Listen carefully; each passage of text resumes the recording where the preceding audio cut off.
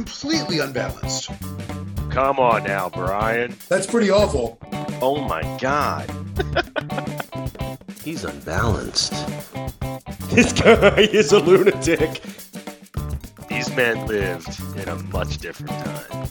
God, we got some kooky people back in this time. It's not obvious that we are professionals. You're not paying attention. We know what we're doing. But I'm serious. Can we start already? Welcome to Unbalanced Views, a mostly American history podcast where I, Brian Bradyhoff, a former history instructor, try to teach some history to my ignorant friend Mike Ajarinos. Welcome to episode 10. We are discussing the Great Chinatown Murder Mystery, and we're going to pick up right where we left off, talking about Chinese exclusion and anti-Chinese sentiment in the United States around the turn of the 20th century. So the project of Chinese exclusion helped to fuel the transformation of what were initially ethnically diverse communities like Chinatown into the vice-ridden spaces of ethnic danger, particularly for white women, in the minds of the middle class, white sort of newspaper reading public. After all, since at least the Page Act of 1875, Chinese women were excluded from immigration. Right. This included, of course, wives and daughters of immigrant laborers. So the Chinese immigrant population that did come in were increasingly visibly male, right? Like there just weren't any women. More and more men came in and no women came in. Right. So Chinatowns become kind of known as these sort of bachelor spaces. At the same time, women, especially bourgeois white women, were experiencing kind of an increased social mobility. The temperance movement, the settlement house movement, and women's suffrage movements were all blossoming at this time. Now, I know that this took place in the story about to say took place in England, but Mary Poppins, for example, was set in 1910. So you think about Mrs. Banks and how she really kind of captures this dual reality, right? In the movie, she's like marching for women's suffrage, right? She's very proud, like she's got her votes for women. Do you remember?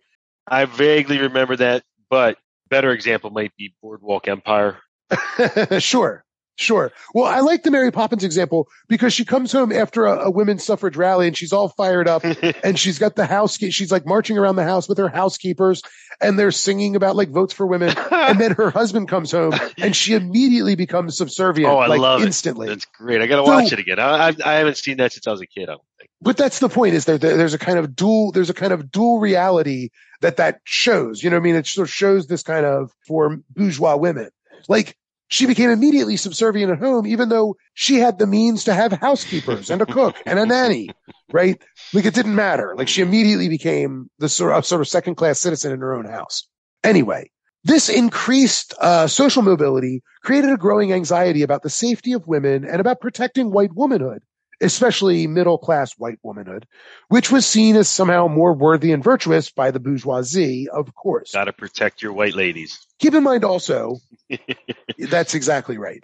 Keep in mind also, it was only in 1888 that Jack the Ripper's murders were like luridly used to create a kind of sexual panic that raised concerns about mixing of working class men and women and respectable middle class men and women. Yep. Say what you will about Jack the Ripper, the actual events, the way that the press and popular writers of the time dealt with it was to really deal with this idea of a kind of a moral panic and to try and put up barriers between the bourgeois, you know, the bourgeoisie and the working class neighborhoods that Jack the Ripper was killing women. You know what I mean? Yep.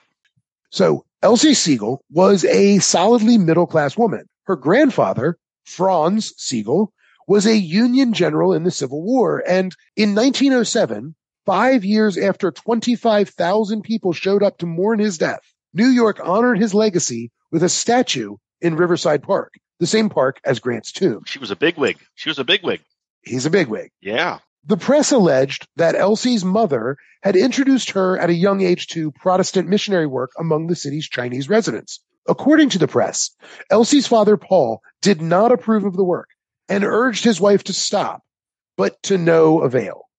This allowed the press to exploit the story as a kind of tragedy because Elsie continued the selfless task of trying to convert and educate the heathen Chinese. Rumors swirled that Chinese men frequently visited the Sigel house. Oh. And some neighbors even complained that the Sigels allowed them to stay as boarders, though this was contradicted by Elsie's cousin Mabel. Newspapers claimed that Elsie and her mother had met Leon Ling 4 years prior to Elsie's death when he operated a Chinese restaurant a few blocks from the Sigels' then residence on 188th Street. Neighbors told reporters that Sigel was frequently seen in company of young men of, quote, those nationalities, end quote, meaning the Chinese and Japanese. There it is. Leon Ling, according to several newspaper accounts, Leon's fucked. was one of the frequent visitors and had even accompanied the mother and daughter on several trips to Chinatown, including at least one to the infamous Chinese theater on Doyer Street, which had a reputation for violence among the various fraternal organizations known as Tongs. Readers who learned these details would have been primed to kind of imagine that the Sigels were in unnecessary danger because of their relationship with Leon Ling, right? Mm-hmm. So middle-class readers would have read this story about Ling taking them to Chinatown, and even without knowing anything else, they would have sort of read this and immediately been like, oh, they've put themselves in danger. You know what I mean? They've taken themselves to a dangerous place with a dangerous man, right? Regardless of the facts, right? Right. Okay. Of course. Furthermore, when the police and press learned of the 35 love letters written by Elsie to Leon Ling, they were both convinced that the two were engaged in a scandalous love affair. Okay. First, it meant that Elsie had blurred the student-teacher lines that permitted their interaction in the first place. Second, it presented a racial problem because Elsie had treated Ling, as one reporter said, quote, as a white man, right, treating him as a social equal, which undermined the proper social relations of the day, end quote. Yes. Her letters also presented problems regarding her status because in them, she expressed the kind of sentimentality that was only proper between couples who were engaged or married.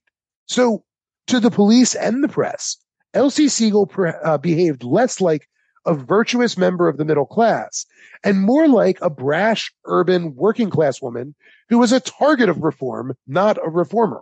The revelation of this illicit relationship fueled panic in the newspapers throughout the country as people questioned whether white women could be trusted to work as missionaries with Chinese men, or even whether the Chinese were even capable of conversion.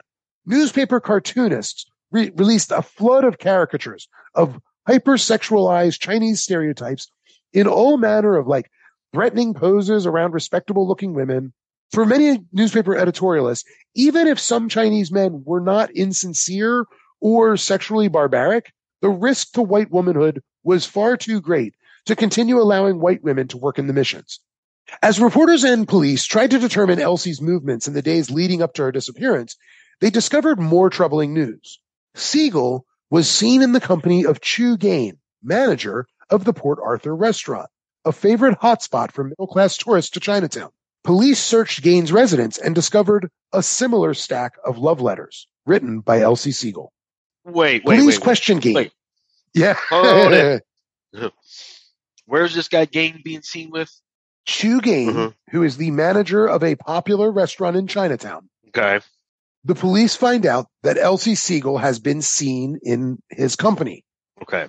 They go and then they go and they search his apartment or his apartment. Okay. And they discover love letters written by Elsie Sigel. Find love letters.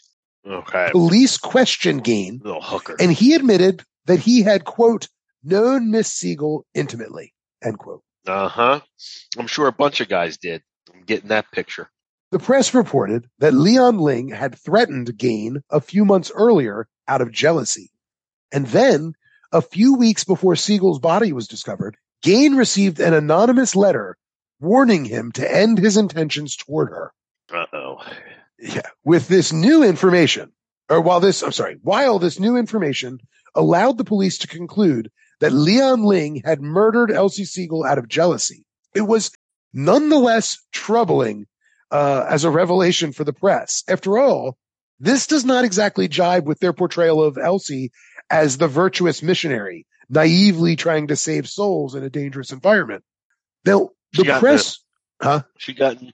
it sounds like she's promiscuous. Well, got into a little love triangle. One got real jealous and whacked her.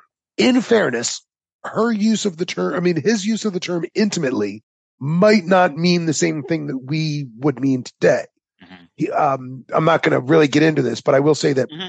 Gain does spend a good deal of time after this trying to defend her honor in the paper, like in the newspapers, saying like, no, it wasn't like that. Like, I got you. So You mean he might have just known her well? Yeah, well, yes, But he got love letters from her. We're going to talk about those love letters because again, they're called love letters in the press.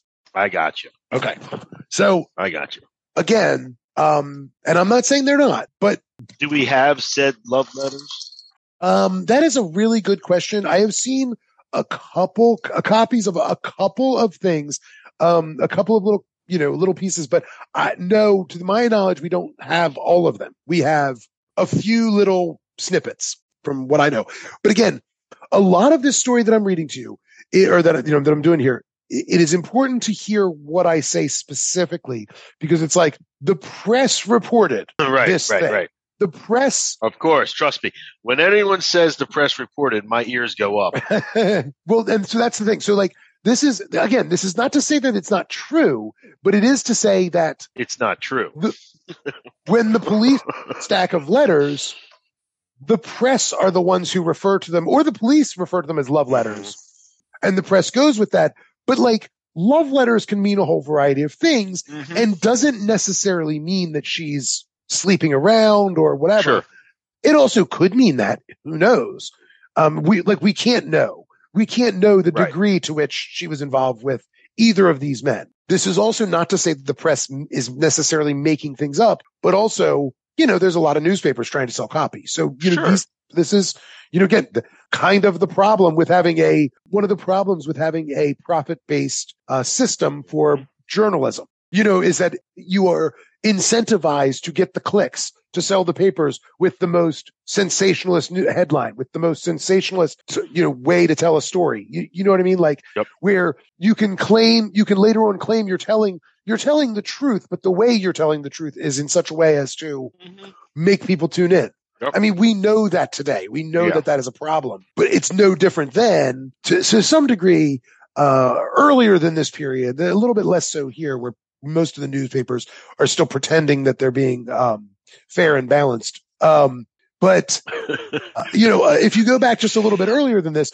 the newspapers were pretty blatantly like partisan and you knew who they represented. And I think that there's actually something refreshing about that. If you at least know up front the perspective you're getting, you're able to better filter out It was big time. It's a massive difference because it's more like polluting propaganda and it's trickery. That was the same thing then. That's how. Not if you know what you're getting. Oh yeah, if you know what you're getting, it's different. You know what you're getting. It's not. But people today will tune into TV and see something and be like, "Oh, that's fact because it's on the news." Right. Not knowing what the news channel is connected to. Sure. That's why everybody should have to read Noam Chomsky's Manufacturing Consent. Everybody, it should be required reading once you get to high school. Right. I mean, because the way he breaks down the way that the news, the sort of respectable news sells ideas to the public. I mean, I think is just required. Anyway, it's required reading. I'm sorry I didn't discover it earlier than I did. The press though. Okay. So the press now learning about Chu Gain, they were actually a bit hesitant to report this new information about him, at least at first, not wanting to tarnish the good family name of a Civil War hero, or at least his family. And they wanted to better understand how a respectable girl could succumb, as they saw it, to coquettish behaviors. I love it. I love that term, by the way. Yeah, coquettish is great. Captain Carey theorized that Ling met Sigel in her neighborhood, and he, quote, induced her into his oriental den on 8th Avenue, end quote. Carey further suggested that Ling visited Elsie when her father was away and also frequently hid in waiting for her at the St. Nicholas and 181st Street subway station, emerging as if by surprise to ride downtown with her on the subway. Carey and Elsie's friends and family all believed that she had been tricked into his home and that she had never been there before the fateful day of her murder. But even this description called into question her moral character. After all, if it was true, she hid Ling's visits from her father. which is not exactly virtuous behavior. Now, New York didn't have any anti-miscegenation laws, and interracial marriage or cohabitation was written about occasionally in the press. Like, it wasn't thoroughly hidden or anything. Mm-hmm. However, it was usually treated as the unfortunate kind of corollary to rapid industrialization and swelling immigrant populations. In other words, white women who married Chinese men were seen as driven to that choice out of economic deprivation. Right? Not by choice. It was still considered socially deviant and definitely a threat to middle-class white morality, but was kind of accepted as a blemish on the character of working-class women, right? Who were already seen as somewhat suspect. So, again, this is important to understand because Elsie Sigel did not fit those stereotypes. She's from a well-known, financially stable family. She wasn't a drug addict, nor was she a prostitute. So her choice to become romantically involved with not one, but at least two Chinese men, both fascinated and horrified the newspaper reading public. Captain Michael Galvin of the Chinatown area police station engaged in a, quote, crusade against the white women in Chinatown, end quote. By early July, Galvin told press he had forced at least 200 white women to leave Chinatown, and only 6 were allowed to remain because they had marriage licenses. This crackdown severely restricted the mobility of Chinese men and white women alike, drawing a kind of social border around Chinatown that was not to be crossed. This would help turn Chinatown into the kind of ethnic bachelor enclave that it never really was before all of this. And it really helped to harden the kind of social barriers around the area. So, like you said, everybody had their neighborhood or whatever, but it was policies like these that actually made that more true than it had been beforehand. Right. Do you see what I mean? Yep. While white women were being forced out of Chinatown, the NYPD was spearheading a manhunt for Leon Ling and his friend Chong Sing. You know what? Sorry. Let me back up. I said his friend Chong Sing because that's what how the police describe him. But I want to read that again in a way that I think is more accurate. The NYPD was spearheading a manhunt for Leon Ling and his roommate Chong Sing, with assistance from police and citizens around the country and from major metropolitan newspapers like William Randolph Hearst's San Francisco Examiner to small town papers like the Binghamton Free Press and Leader. Hearst, of course, was, along with Joseph Pulitzer, the inspiration for Citizen Kane. I don't know if you know that. Have you ever seen Citizen Kane? I think a long time ago. Still widely considered one of, if not the best movie ever made. Yeah. Anyway, the NYPD circulated a photograph and a description of Leon Ling that emphasized his good looks, his Americanized dress, his skilled use of English, his flashy clothes and jewelry, and the ease with which he traveled in and out of Chinatown. He's a smooster. Yes. In short, they described him much the same way they would have described any other dandy of the day.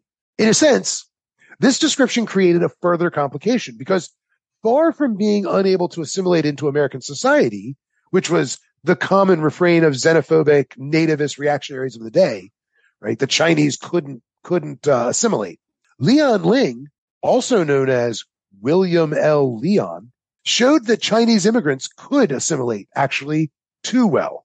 The result of all this was increased scrutiny and attacks on Americanized Chinese immigrants by police and citizens alike. Now, most of these people were students, diplomats, interpreters, ministers, and community leaders. Because remember, they were looking at Americanized Chinese immigrants. So the people that were attacked were the ones who had learned English the best, who dressed in American style, who had American haircuts, American style haircuts and that sort of thing. So those were the ones who were attacked. And of course, those people were the most likely to be like the ones who had kind of middle class positions, right? Working for banks, working as diplomats and working for, working in legal institutions and things like that. These were people who served important roles as intermediaries between the less assimilated Chinese and the kind of white social and legal institutions. Within days of discovering Sigel's body, NYPD headquarters was flooded by Ling sightings by citizens and police around the country. Chinese men were arrested in different parts of the country, including Zheng Ling, a laundryman arrested riding a streetcar in New Jersey. Tianbo Li, a student picked up in Middletown, New York. Let me guess. Huh? Let me guess. What? They all fit the description. The description of being Americanized Chinese men. Yes. Yeah, that was it. Even Japanese men like Marshall Kobayashi, Oh, sure. a lecturer in the Bronx, was falsely arrested as well. A Japanese butler from New Jersey was arrested when he was misidentified as Chong Sing. Was there a big reward out? No, people were just like fascinated and wanted to find him. It was this nationwide manhunt. Concerned citizens Sure. all, stepped up.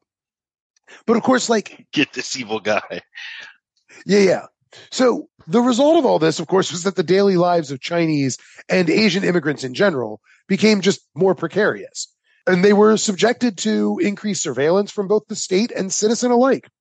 In every city with a noticeable Chinese population, the impact was felt by white women of all socioeconomic backgrounds as well as Chinese residents. Americans investigated chop suey restaurants, Protestant missions, hand laundries, even people's homes. Around the country, bourgeois whites were alarmed by the ease with which white women and Chinese men commingled, and they sought to restrict those interactions.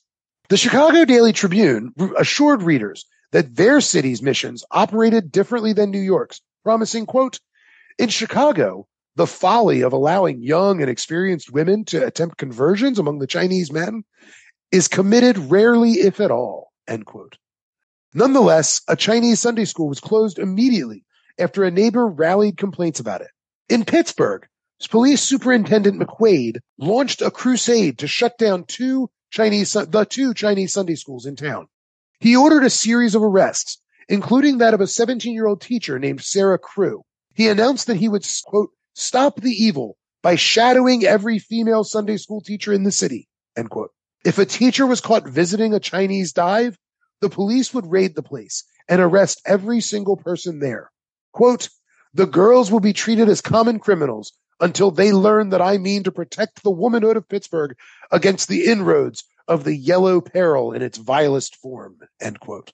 In essence, he treated white women socializing with Chinese men as a sexual deviance crime like prostitution. Bowing to the pressure, Reverend Warren Partridge, whose church ran one of the Sunday schools, stopped allowing women to teach Chinese students. Now, Chinese Americans did fight back. They mounted protests against increased surveillance and the increased police presence in a number of their cities and towns that they lived. Despite the fact that they were aliens in America and were ineligible for citizenship, their protests, petitions, and even lawsuits suggest that they had expectations that their safety and freedom should and would be safeguarded regardless of their lack of legal recognition. Yeah, sure. The restrictions on their mobility also created the idea of Chinatowns as places with sort of a fixed ethnic and racial border.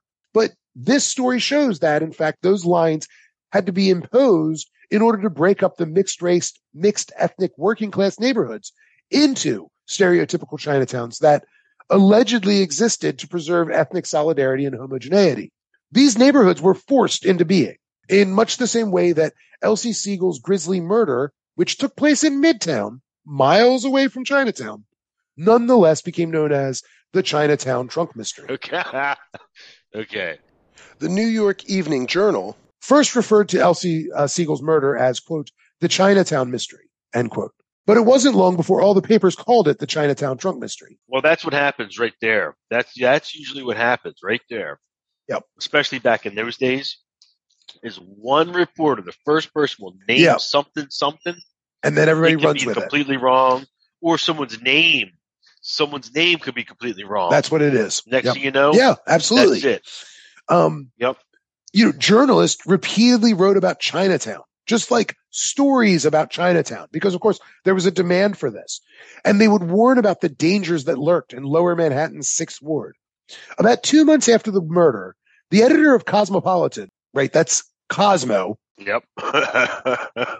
Oh boy. Yeah. The editor of Cosmopolitan wrote, quote, "It is a shock to the law-abiding people of this country to learn that in nearly all our great cities, there are settlements of Orientals who are with us, but not of us, who administer their own affairs according to their own conception of what is right and wrong. Sounds like my grandfather. Who never subscribe to or heed either our laws or our customs, and even arrogate themselves the power of life and death over the people in the community, end quote. The article went on to point out how America was, quote, a mighty crucible that welded all the various European immigrants into United States culture, but that the Chinese just refused to mix. But of course, we've already seen that that's not true. You know what I mean? Like Leon Ling is the perfect example of how untrue that is. So it's sort of crazy. Anyway. Sure. All right. The same month, journalist William Brown Maloney offered, quote, a glimpse into the sordid underworld of Chinatown, where Elsie Sigel formed her fatal association, end quote. Maloney joined a slummin' party, and Captain Galvin went with him as a police escort. And they went to Chinatown at night to explain the allure, but also the dangers that awaited white women there. He utilized a very popular trope at the time of rural innocence corrupted by urban vice in order to tell the story of two, quote, fresh-faced country lasses, end quote. Oh, boy. Who were nearly ensnared in Chinatown. The women visited an opium den, and Maloney suggested that the ambient smoke got into their system and lowered their guard. Now, he says they didn't smoke anything, but just the smoke in the air was enough to lower their contact buzz. They got a contact buzz. After leaving, quote, they talk loudly.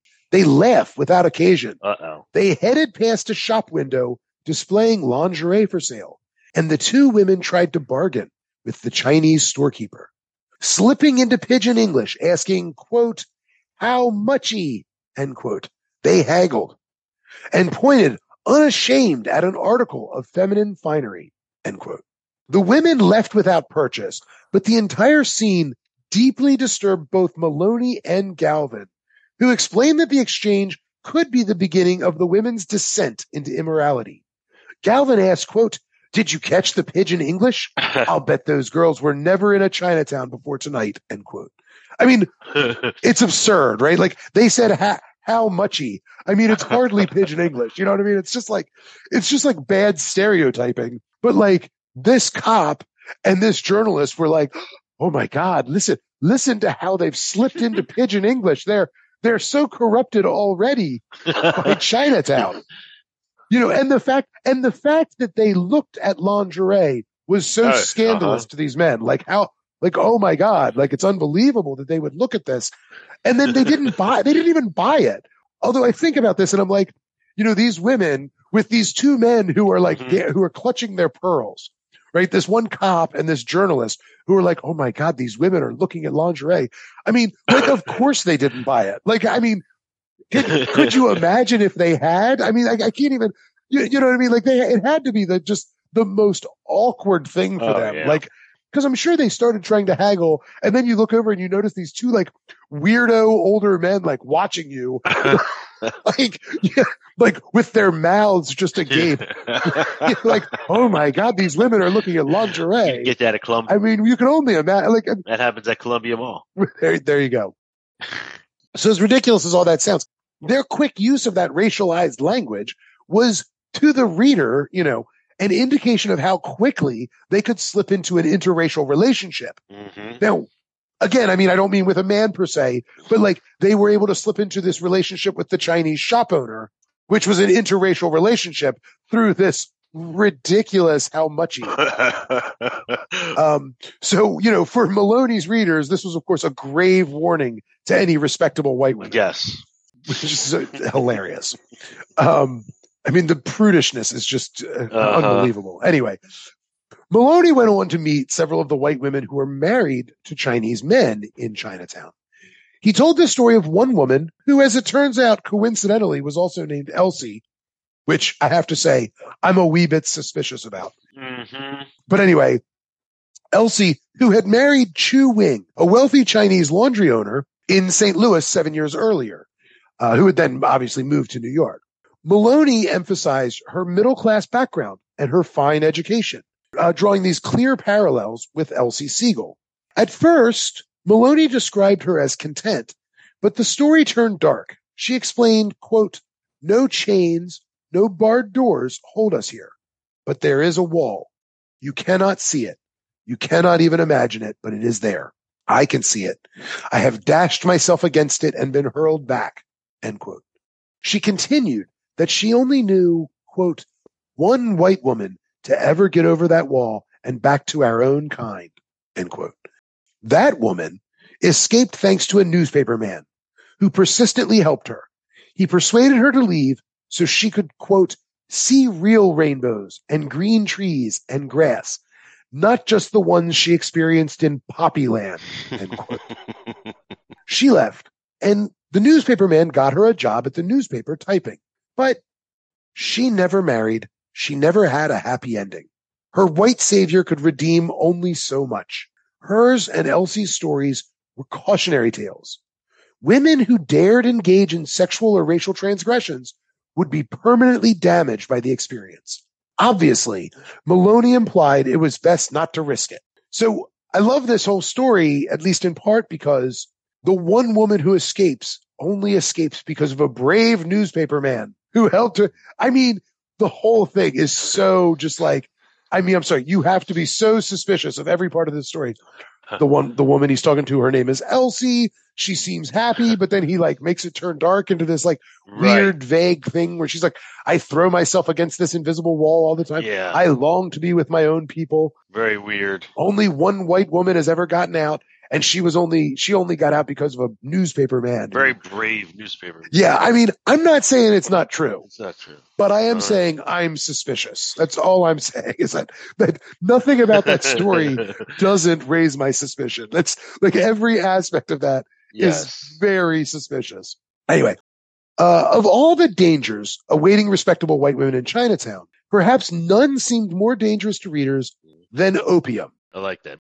Journalists, travel writers, and hacks alike all described the distinct aromas of opium that they claimed was particular to all Chinese settlements. Social reformers of the day frequently relied on descriptions of concentrated smells as a kind of shorthand for disease and degeneracy, right? After all, the densely populated working class tenement buildings would have been, shall we say, an olfactory experience, right? I mean, when you've got like 14 people living in a one bedroom place, it would stink. Like the places would stink to high heaven, like no question. You know, I don't know how much you know about the way that like immigrant tenements work back then, but a lot of like, especially like Italians and Eastern and Southern Europeans in particular, they would actually, a lot of them would rent, and they would rent a space for like 10 hours. So you would basically just have a place that you lived long enough to sleep, and then you'd go back to work. So you would have, so like the same house, the same bed would house, you know, you'd have two different workers that sort of worked on a 10-hour or a 12-hour shift. You know, so you might have like 14 people sleeping in one tenement room. Yep. And then 12 hours later, it'd be a different 14 people in the same, you know what I mean? Like, so those, those places smelled. Oh, yeah. They smelled to high hell. They smelled to high heaven. Yep. I mean, and like through no fault of anybody's, like, how could they not? Yep. Anyway, so a lot of writers, journalists and whatnot at the time, of course, like they would kind of describe concentrated smells as, you know, again, as a shorthand for disease or degeneracy. The other thing to remember is that like these tenement houses and things like that, they were breeding grounds for disease. So, you know, I mean, again, how could they not be? Yeah. So a lot of the association with like immigrants as like dirty and disease comes from. It's like a true stereotype. It wasn't that they were dirty and disease, but based on the reality that like they were dirty. What choice did they have? They were definitely the disease. Yeah. But to live in these, right? They were dirty and diseased, right? Like they were, but it wasn't because of their culture or some sort of like social inferiority. It was just like the conditions were so grim. Like, of course they were. They were forced to live like rats.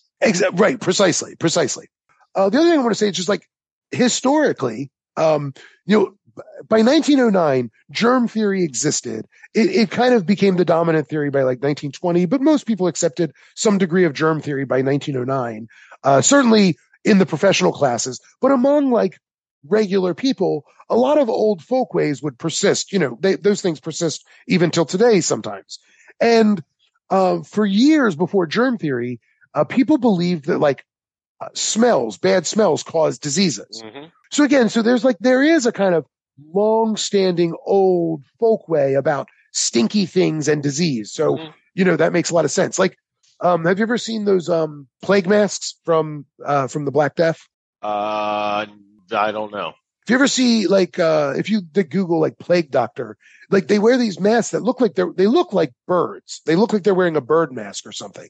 But the reality was they weren't trying to look like birds. They have these long bird-like noses because people thought that smells were what caused diseases.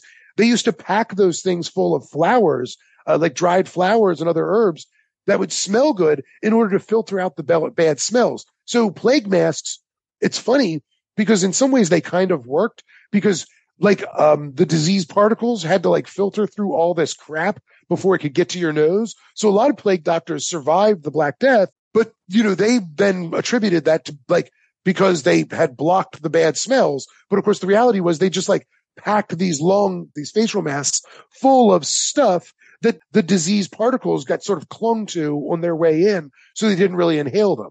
Yeah. Anyway, plague stuff is fascinating. Do you know about Ring Around the Rosie? Pocket Full of Posy. That's all I know about it.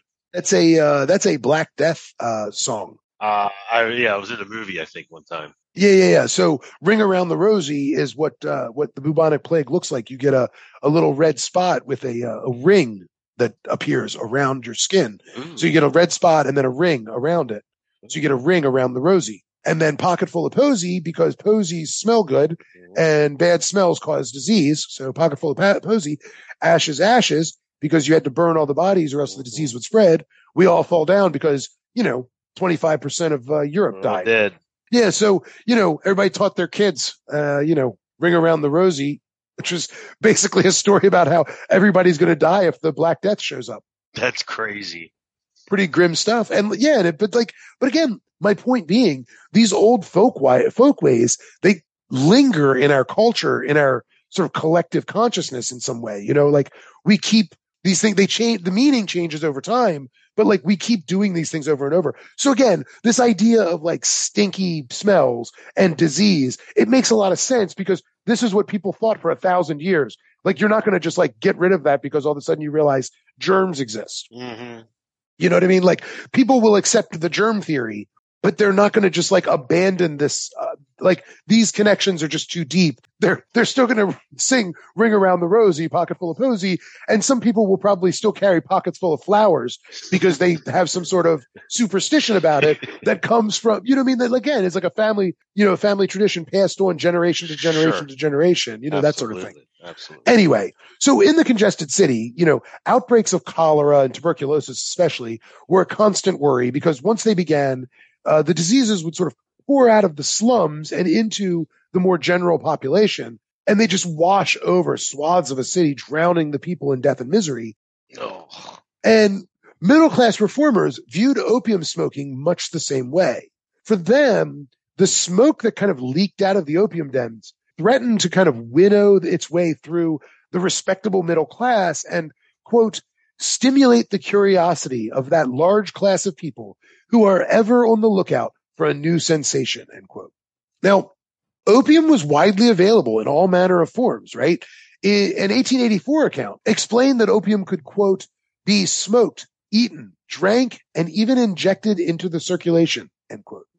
But it went on to explain that of all of those methods, smoking opium was the most, quote, debased and wretched practice, end quote. So smoking opium was viewed as worse than IV use. And just let that sink in for a minute.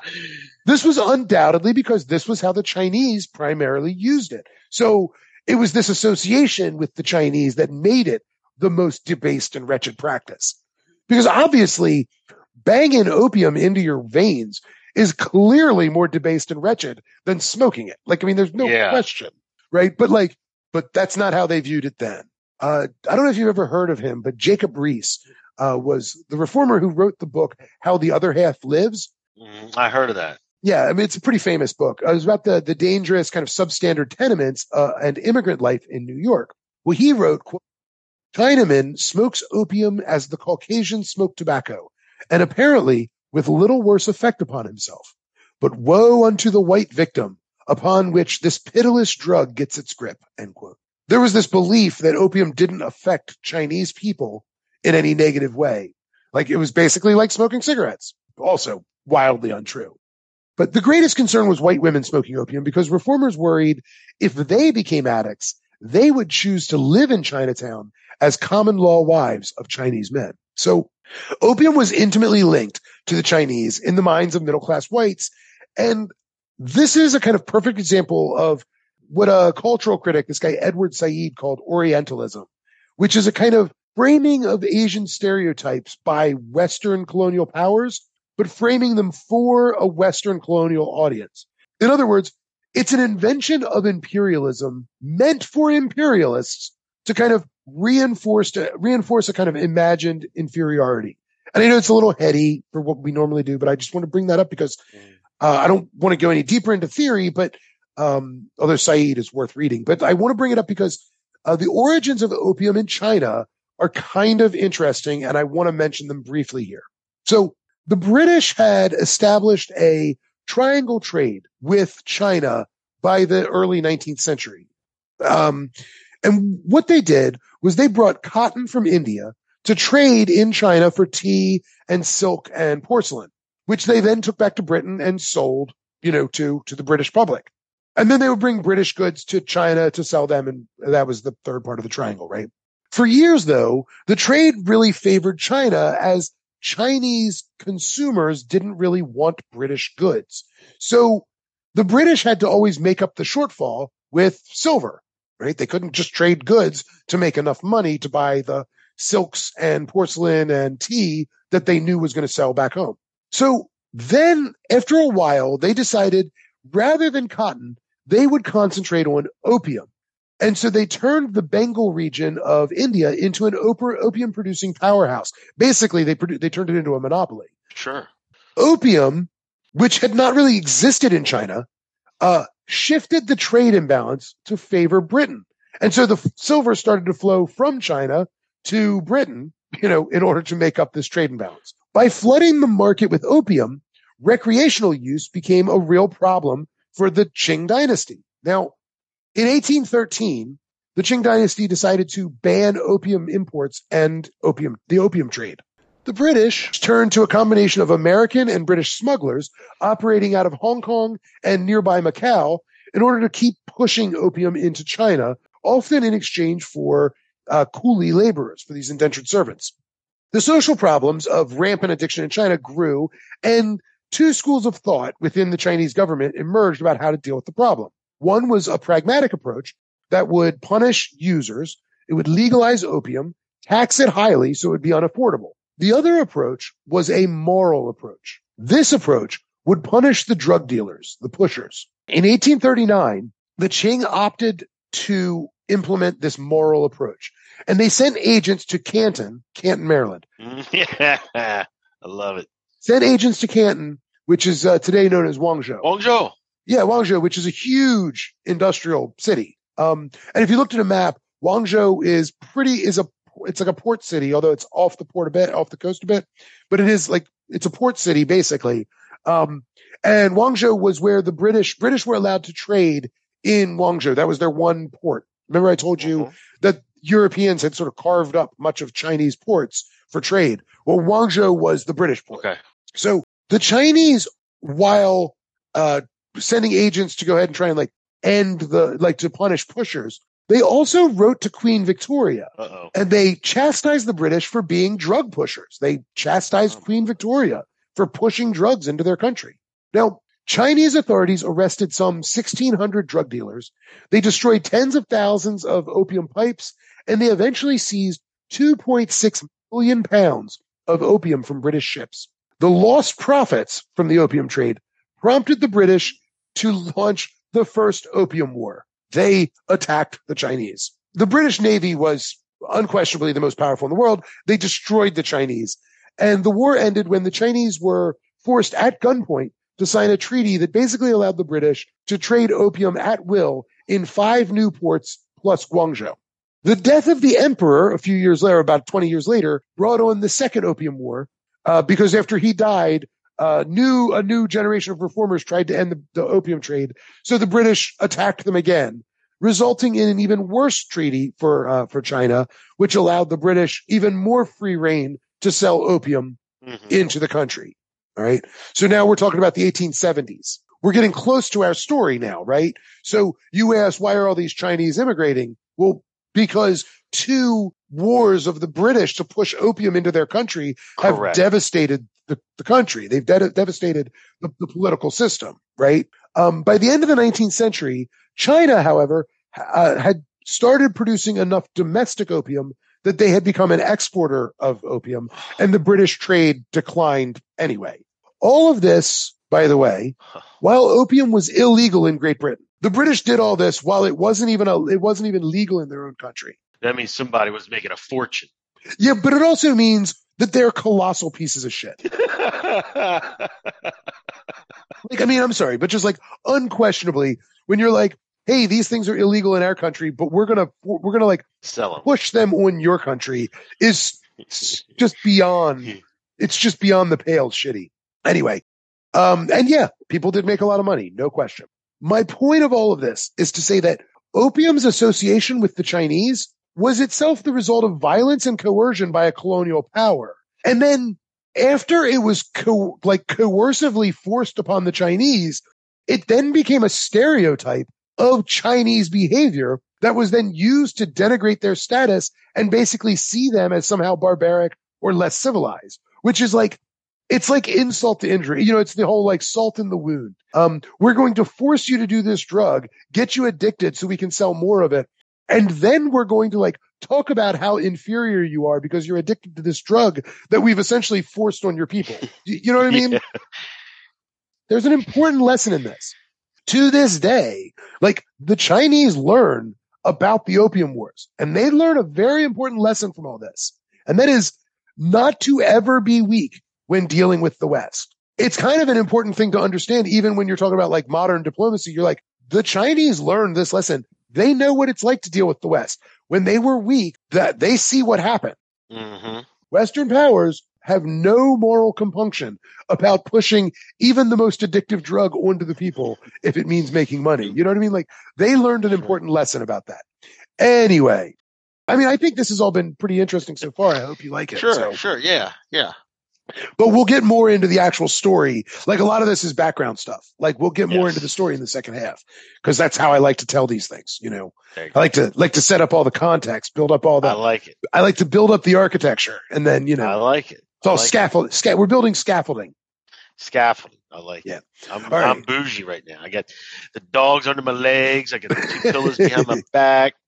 Headphones on. Who's better than me, baby? Ella's been sleeping in my spot in the bed all week while I've been in the other room, and she was like, "Can I sleep in your room one more night?" I was like, "Yeah, I guess I can sleep in the spare room one more night," which actually probably works out because I'm in here, and you know, you know, whatever. But like, still, anyway.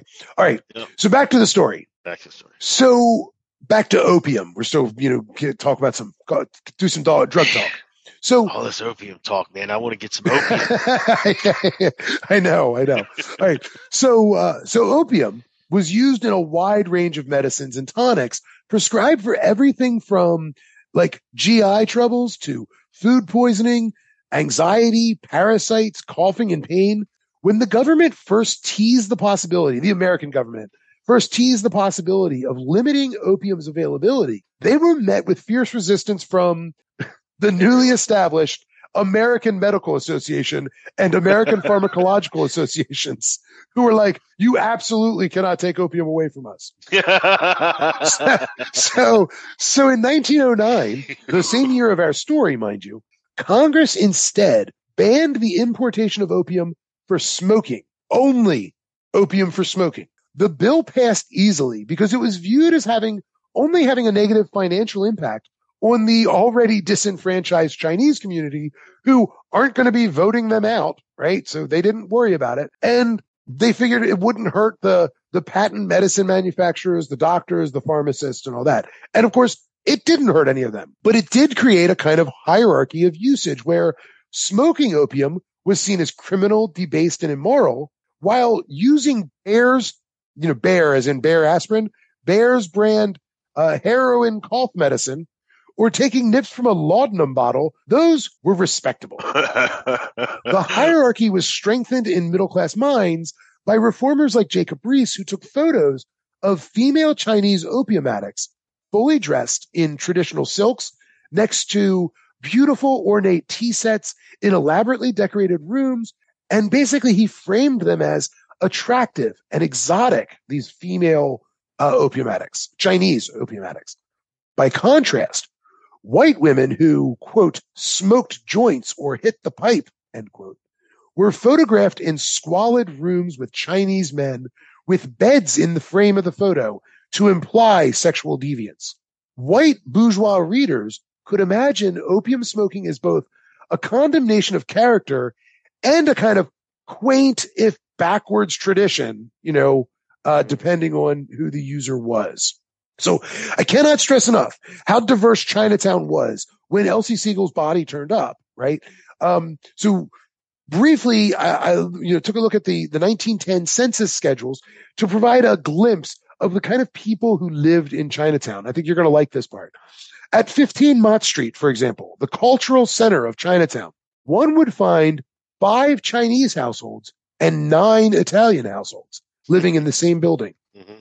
Next door at 13 Mott Street, the names of the residents read as follows: Li, Wong, Chin, Barocco, Titula, Molassi, Bernieri, Scrovani, Capellini, Pieri, Perello, Perelli, and Baron. How'd I do? I love it. Reminds me of a good old joke I used to hear. But I mean, again, these are people living in Chinatown. I mean, sure. Like the point, over at 15 Doyers Street, just a couple buildings down from the Chinese Theater at 5 through 7 Doyers Streets, Chun Wing lived with his wife, Marie Fernando, who was Cuban of Spanish descent. Also living there were Charles Welch, Hua Kwong, Wan Lim, Qi Lin, and Wu Feng. Another mixed-race couple, Ung and Sadie Chu, lived in the building, and so did Ambrose and Margaret Reynolds, and their boarders, William and Bertha Clayton, and their son. Additionally, at 3 Doyers, you could go to Wing Sing's restaurant, which was staffed entirely by Chinese workers, but the menu was all American cuisine, the kind of cuisine you could find, according to a contemporary guidebook, quote, in any ordinary restaurant, end quote. I love that they say ordinary restaurant. Like, it is an ordinary restaurant, you jackass. I mean, like, what's not ordinary about it? It's an American restaurant, but it is entirely staffed by Chinese cooks and owned by a Chinese owner. They served at that restaurant such favorites as ham and eggs and turkey dinners. There were 2 other Chinese-owned restaurants on Pell Street that served American food, catering to a non-Chinese clientele, and all 3 restaurants seem to have done a pretty decent business. So in other words, like, there was a market for 3 restaurants in Chinatown that served just American cuisine. Chinatown was hardly a self-contained geographic space where the residents refused to assimilate, or as Cosmopolitan put it, quote, Orientals who are with us but not of us, who never subscribe to or heed either our laws or our customs, end quote. The opposite seems to have been true. These ideas had to be invented and then sold to the reading public through, newspapers and magazines. Nevertheless, after the Siegel murder, people like Captain Galvin hoped to accomplish a goal that they had actually had since well before it happened, and that is getting rid of Chinatown altogether. You'll remember that Galvin was the one who bragged about getting all but 6 white women out of Chinatown within a few weeks of Siegel's murder. Well, by July 5th, it was down to 3, according to Galvin, all of whom had marriage licenses, but he threatened those 3 as well, saying, quote, if you haven't packed up and got out of here, I'll send you to the island, end quote. I have no idea what island that is. Rikers? I'm not sure. Oh, God. I don't know.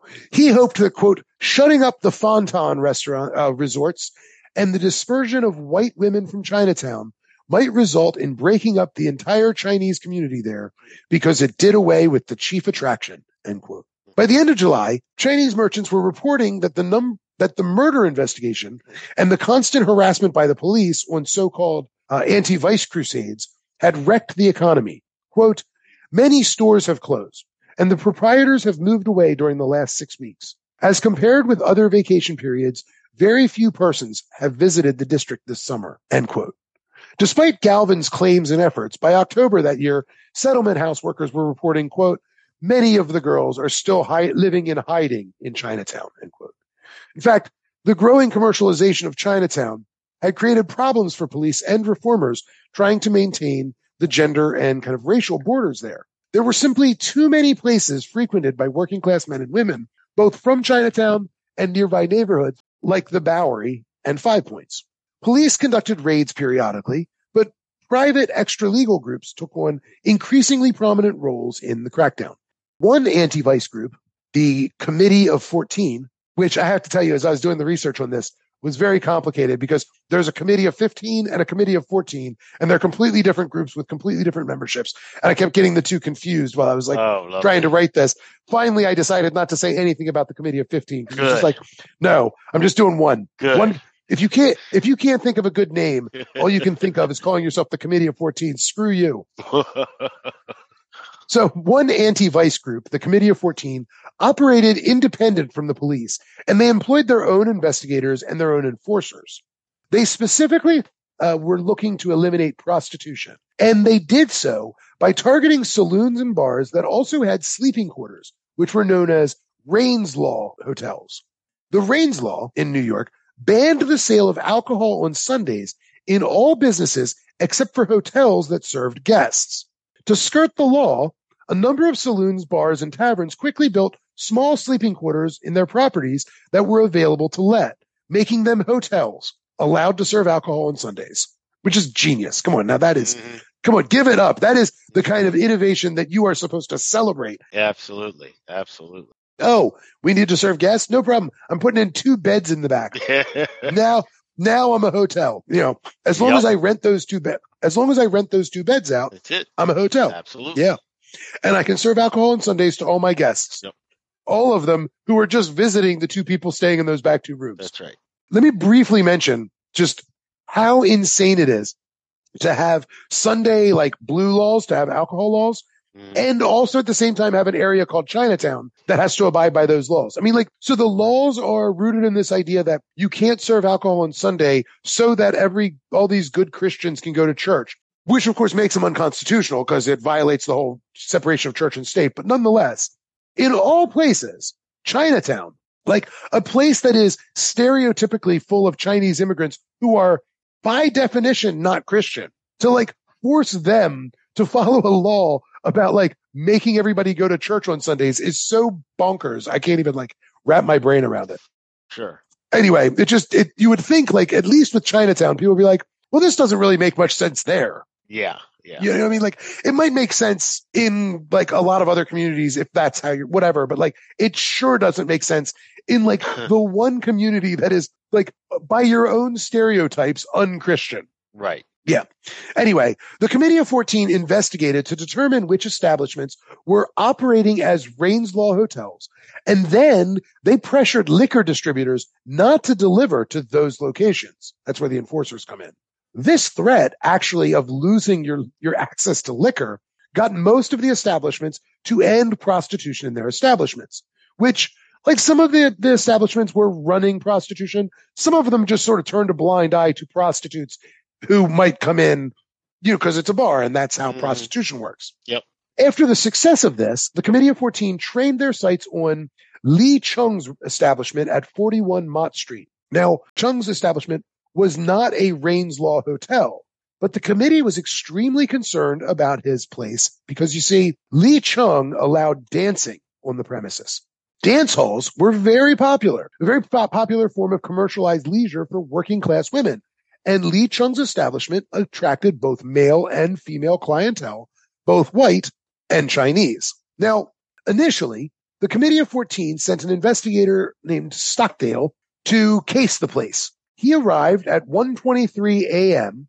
and observed for half an hour. So, you know, he didn't come early. He came like in the heat of the night, right? Like 1:30 in the morning. He watched for half an hour and then he left. He reported back to the executive secretary, a guy named Walter Hook, that Chung's was, quote, a clean-looking place. The occupants were a different class, being neater, dressed, and orderly, end quote. For Stockdale, there was no evidence of or any insinuation that prostitution was occurring at Li Chung's establishment. However, a different report about Li Chung's also ended up in the Committee of 14's hands.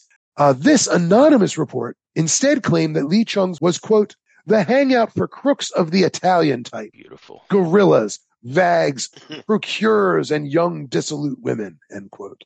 By September, the committee decided to target Lee Chung's. They contacted Joseph Dolger's sons, the lager beer brewer and supplier for Lee Chung, and they convinced them to withhold beer from the establishment. Faced with the threat of losing access to beer, Lee Chung capitulated and signed an agreement that all women would be prohibited and that all music and all dancing would cease. They basically turned his place into just a shithole. Like, it used to be fun with women and men, music, dancing, and he had to promise, I won't allow any women or music or dancing. And then the dad from Footloose came in and said, that's it. It's over. The Committee of 14 gathered pledges from other similar businesses in Chinatown under the same threats. Chinatown became the target destination for middle-class thrill seekers who wanted to see the dangers close up. Seeing New York automobiles, there was a kind of a market called Seeing New York automobiles, like Seeing New York in quotes, became a thriving business as people could zip into and out of Chinatown with little hassle. When a group of beauty pageant winners from Pennsylvania visited New York on their way to Bermuda, they expressed their desire to go to Chinatown due to, quote, their interest having been aroused by the Elsie Sigel case, end quote. They were strongly discouraged by the police to stay away. The police were quite alarmed by this trend of people going to Chinatown, especially as they worked to essentially wall Chinatown off as a racially homogenous bachelor area. So police increasingly targeted other businesses for crackdown, specifically tourist trap fraudulent opium joint establishments. These were places that essentially staged a seedy scene for tourists who were none the wiser. Tourists would pay a fee to go into a back room where they could see white women pressing opium pills, usually with some like decrepit old Chinese man. And so, basically it was like a peep show. It was all staged, but like police target these places and shut them down. They also target chop suey restaurants where single working class women frequently ate in the same room as Chinese men. I mean, that's what a restaurant is, right? I mean, this is not like there's nothing insidious here, but the police would harass owners, pressuring them to ban white women, or at least discourage women from coming in to eat. Police saw restaurants as a grave threat because they allowed gender mixing, but also because they, quote, threatened to lure more innocent female sightseers to become regular inhabitants of these places. Like, which is weird. Like, oh, yeah, they threatened to bring these white women in because they might like the food. And that would be very dangerous. Anyway, police enforced a curfew at midnight, and they forcibly removed any non-Chinese on the streets after that time. They even threatened the car companies, who eventually bowed to police pressure and stopped doing tours after midnight. Police patrolled the streets and noted any addresses where they saw white women and Chinese men residing together. They turned in the addresses to tenement house inspectors for possible violations of sections 150 through 156 of the tenement house law, which dealt with prostitution. So anytime they saw a white woman and a Chinese man like going into a house, they would like report them for prostitution. Like, doesn't matter if they're married. The law allowed inspectors to punish not only suspected prostitutes, but also allowed civil action against the tenement owners as well. Regardless of the intent of the law, the effect was to harass and target mixed-race couples with constant surveillance, arrests, accusations, and oftentimes there were forced evictions because tenement owners didn't want the hassle. Right. The campaign absolutely devastated Chinatown's economy, all because Elsie Sigel's body was discovered in a trunk 6 miles away in Midtown. Like, that's the craziest part of all this, is that she was discovered 6 miles away in Midtown, not Chinatown. And Mike, that's where we'll leave it for tonight. Wanted to get to a nice stopping place, and that's a pretty good one. I think that was perfect. That is, this is the police are I mean, I thought you'd be sympathetic to this story because I know you're a small business like conscious guy. You think all the time. You're like, yeah, but the poor small business owner. All these poor small business owners getting harassed, getting shut down. Yes. Yes. I mean, just because they want to have dancing and music in their bar. That's right. I know. I hate it. I hate that. Just being harassed just because they're Chinese. Man, it's like today, you can't go get a decent massage. Those poor Chinese places are getting all shut down, for nothing. Just for what? for doing a little lingam massage. Is that what they say? Well, I mean, that is very much in the vein of like, who was it? Well, I think it was George Carlin who's like, selling's legal, fucking's legal. Why isn't selling fucking legal? I love it. All right. On that note, I have got to hit the hay. All right, buddy. All right, man. Good night. I'll catch you. Good night. All right, Sam. Hey, everybody. Thanks for listening. Remember, you can email us at unbalancedviews@gmail.com or tweet at us at viewsunbalanced. Hope you come back for part 3 of the Great Chinatown Murder Mystery. Tell a friend if you like what we're doing.